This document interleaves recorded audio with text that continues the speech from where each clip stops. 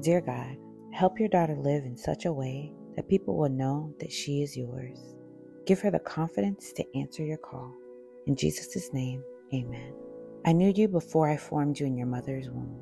Before you were born, I set you apart and appointed you as my prophet to the nations. Jeremiah 1 verses 5. Beloved daughter, I have called you and set you apart for a great purpose. This calling comes with a cost, but the eternal rewards are worth it. When you walk closely with me, others will be able to see that you are mine. Some will be happy to see that you're walking with me, while others may try to make you fail instead of following your lead. You will make mistakes because you're not perfect, but learning from them will make you wiser. Don't put pressure on yourself to be perfect. I'm the one who can perfect you so that you will become a beautiful reflection of my love. We can forget that the Master holds the master plan as we try to plan our own lives.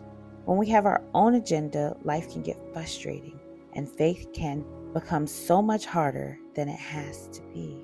Include the one who gave you life when making decisions. We are set apart for something significant. Before you were in your mother's womb, God knew exactly who you were going to be. He knew exactly what you were going to be doing at this moment in time. He knew all of the things that you did that you were going to do before you even did them. So when you think about, why am I here? What is my purpose for my life? Remember, God ordained this purpose before you were born. He's the one who told you that you should be a teacher, or you should be a doctor, or you should be a stay-at-home mom. He's the one who told you at this moment of time in life, you would be married or you would have children. God is the ultimate master of our life.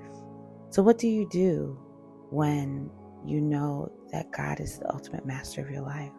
This just tells you that you need to release your worry, release your anxiety, release all of the things that are holding you back.